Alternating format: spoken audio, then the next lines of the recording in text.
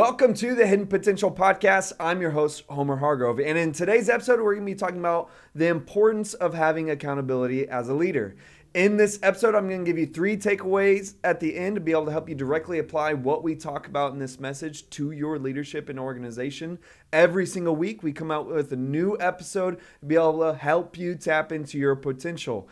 We do that by giving you practical and mental tools to help you in your leadership. Let's get started with a big thought, and that is accountability usually sounds restrictive to the person who's being accountable because it makes you feel like you're putting yourself into a box or you're positioning yourself to have to ask permission.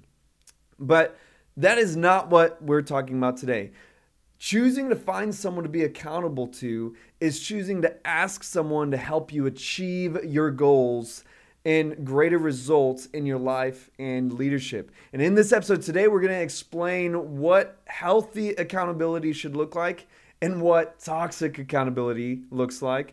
And then we're going to unpack 2 main reasons as to why you should seek accountability. So let's start off with what it is and what it isn't. What I've found out over the last 13 years in ministry, I've seen so many ministers and so many organizations portray accountability, but do not actually live out that accountability. Meaning that they have the systems in place, they may have the systems there, but they do not actively use them. And this is simply having a false perception of yourself in order to put on a show for others. If you don't use it, you're not really using it. And in order for accountability to really work, you have to actually talk to someone. You have to verbally talk to someone. You have to on a regular basis. And you may even want to have different layers of accountability. So what I mean by that is that with each different person who helps you, they may be a different layer of accountability for you. For example, you may want to check in someone daily via text, maybe a very kind of like a passive accountability where you text them every day. You may want to have someone that you check in with weekly. Maybe with this person, you're calling and talking on the phone for 20 or 30 minutes. May want to have someone that you check in with monthly with an hour phone call. Maybe you check in with someone quarterly, and this is a FaceTime call. And if maybe you have someone that you check in with every year on an annual basis, and you have a personal one-on-one meeting with them. See, all of these are simply examples to help you get started. And I would suggest personally that you start with at least someone that you're talking to on the phone with once a week and adapting from there according to your needs and ambitions. To be transparent for myself, I have 3 people who I'm accountable to. That's daily, I'm accountable to my wife. And at the end of every day, we literally talk about any temptations I've had because I'm a pastor and I want to live a transparent lifestyle that's pure. And so I talk to my wife about that every day. And it can be as simple as like, hey, how's everything been? Or if it's something that we need to actually talk about more in depth, we have that opportunity every day. Then I have someone that I check in with weekly. I used to call them every week. Now we text every week and then talk once a month. And that's another person other than my wife who I'm spiritually accountable for. With this person, I not only talk about like sin or temptation, but I even talk about the health of my marriage, the health of myself, my own mental health, being a father, being a pastor, the health of my church. It's really someone that I'm able to be accountable to in kind of all these personal areas of my life. And then I have another person that I talk to once a month, and this is a phone call where I really talk about like kind of the organization of the church and kind of like practical aspects and decisions that I make. See, and these are 3 main people that I talk to on a regular basis. I have others that I kind of check in here and there, but those are 3 that I have that are consistent and have a certain frequency and specific things that we talk about. Now, I think that it can get really unhealthy or even toxic real fast when it turns into someone having power over your life. When they have power over your life, power over your decisions. And this is often what we see within churches. This kind of accountability that puts someone in charge over you. I hate that. I always hated that term when within church, certain church ministries are like, oh, I'm under so and so, or I'm over so and so. See, this is the idea that someone gets to dictate what they think that you should or shouldn't do, and they have this control over you, but it ends up feeling a lot more like a cult. It often damages people emotionally and spiritually. Most people that I've witnessed under that kind of quote unquote accountability, again, I don't really think that's accountability. I think that's more cult-like. They don't even go to church anymore. They feel emotionally damaged. They feel confused in their life, and they seem worse, not better. And it's good to ask for advice. Let me make that clear. It's good to ask for advice and counsel from someone that you admire or trust. I'm not advocating that you shouldn't have to listen to anyone. That's not what I'm saying. But it's not necessarily good when you don't have a say in the matter. If you disagree with someone's advice, that's your right to disagree with them. And it's on you whether that is wise or foolish. It's not for someone else to say or control over you. See, I believe that healthy, on the flip side, healthy personal accountability is about having authentic and transparent conversation with someone that you trust. Transparent and authentic conversation with someone that you trust. And the person that you choose to help you be accountable should believe in you and have your best interests at heart. It can be very similar to today's idea of like life coaching or mentoring, but their sole job, their sole role is to help you to stick what you said to what you said you wanted to do or what you said you didn't want to do. And the key here is understanding that you have the power to set your own standards, that you have the decision-making ability to set the standards you want to keep.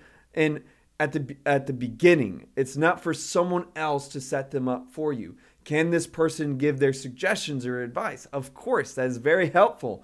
But when it comes into this controlling nature, I think that's toxic. Now, with all that I'm talking about with this kind of accountability, I'm talking about personal accountability in which you are reaching out. If your job requires accountability, you may not have the say in certain matters, like the idea of setting up certain standards or how frequent or things like that. I'm talking about personal accountability where you're looking for it from someone else. Now, let's talk about some drives of accountability. Let's first talk about how accountability protects you. This side of accountability is the idea of protecting you from yourself and from the world. It's if you are a minister especially, you need accountability to help keep you from temptation. It's the same idea of someone who's trying to get healthy or someone who's trying to stay healthy. The idea of getting a fitness coach will help motivate them by asking what their diet has looked like. Having someone that you're telling like, well, I ate this today, or I should have ate that, but I ate this. See, asking them if they have been eating trash or not, it helps motivate them to say no to something they know they shouldn't eat. In the same way, just knowing that you're going to talk to someone about what you may or may not do, it helps motivate you to make more rational choices. When we're tempted with something, when the temptation of any kind of pleasure enters our mind, there's literally a chemical equation. There's literally electricity in your brain where it puts all of the energy into desire, and you have to take away that energy from another part of your brain. Guess where it takes it away from? Your judgment. And that's why when you're not tempted, you can say, oh, I do not want to do this. But when you feel that desire or that temptation come, you think differently because your brain is not operating on the same kind of energy levels. This is where accountability comes in. It helps you to still use rational judgment with the simple thought that I'm going to talk to someone about this. This is not private. I'm transparent about this. And it helps you to make a decision to stay strong even when you feel weak. And this accountability, having that accountability, it simply helps strengthen your willpower. And your level of transparency will determine your level of victory. Let me say that one more time. This is a really big belief I have. Your level of transparency will determine your level of accountability. Anything that you are hiding from your accountability partner is only going to be a trap for yourself. If you're afraid to talk about it, it's just like how Jesus says, a little bit of yeast will permeate through the whole batch of dough. And if you have this little thing that you feel like, oh, well, it's not a big deal, I don't have to talk about it, just be my little thing. I don't have to really, disclose this.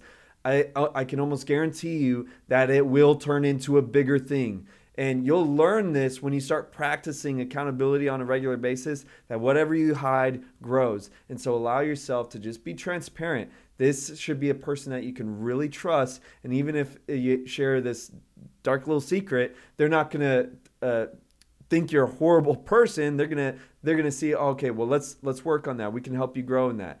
And this is really, again, who you choose matters in this area. Now, let's talk about accountability helps drive you. This is the idea that accountability motivates you to do more than if you were to just doing it by yourself. It's similar to working out. Again, another health analogy. When you have a spotter, you will lift more weight. You will do one more rep because you have another person helping to motivate you. When you're by yourself, you're not saying that you can't lift more weight, but you will be less motivated than if you were to have someone. Having someone that is checking in on your goals is the same way. It helps you to stay focused, helps you to stay motivated in achieving those goals than if you were just doing it by yourself. Can you still achieve those goals by yourself? Yes, but accountability helps you. And why wouldn't you want the help? And the only way you can really answer that is because of pride. I don't need anyone. I'm a lone ranger. I'm a lone wolf. I'm telling you, that's not a great method for longevity within leadership, because we're not talking about someone who beats you up if you fall short. We're talking about someone who cares about you and wants to see you win. And if you're feeling off, in the moments that you're feeling tired, the moments that you're feeling off, it's those days and those seasons in which our game and our motivation will change, where accountability steps in and is simply helping assure that you're going to achieve what you want, even when you feel off, even when you feel discouraged, even when you feel out of it. Accountability assures to help stay motivated. And again, you may have great motivation. There will be a time where you just feel drained. There will be a time where you may feel burnt out. And you will change your own standard depending on how you feel.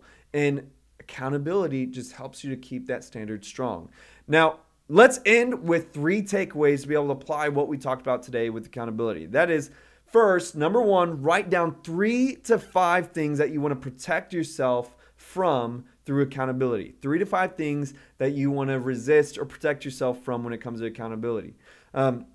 This could be as simple as like maybe a dietary thing that you're trying to work on, or maybe it's something with purity. Maybe it's as simple as I don't want to have any entertainment during the day so I can work on stuff, and you need someone to be accountable to just not turn on a show, not scroll through social media, to be able to stay focused. Anything that you're trying to protect yourself from. It could be light, it could be heavy. Number 2, write down 3 to 5 habitual or accomplish-centric goals that you want to achieve. Maybe you're you're at a place where you're just kind of starting out and you want to have accountability to read the Bible every single day. You want to have a disciplined spiritual life.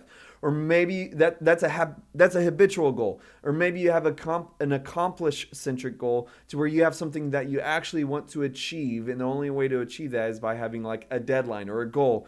And you want someone to help you stay accountable in the process of achieving that. 3 to 5 of those goals. And finally, number 3, establish 1 to 3 people that you to be accountable to with a frequency and type of communication. How often are you going to talk to this person, and in which method are you going to talk to? Again, you're able to adapt this, but I really strongly suggest that if it's your first time, start out with just a week. Get one person and start with just weekly calling on the phone, talking for 20 minutes. And from there, you can adapt. After doing that for a month, adapt, pivot, and then grow from there. But all that being said, I hope that this episode was meaningful for you. I hope that it was edifying for your leadership. Could you do me a favor? Can you subscribe, rate, and review this podcast? It'd really mean a lot to me, and it'd help others be able to see this show too.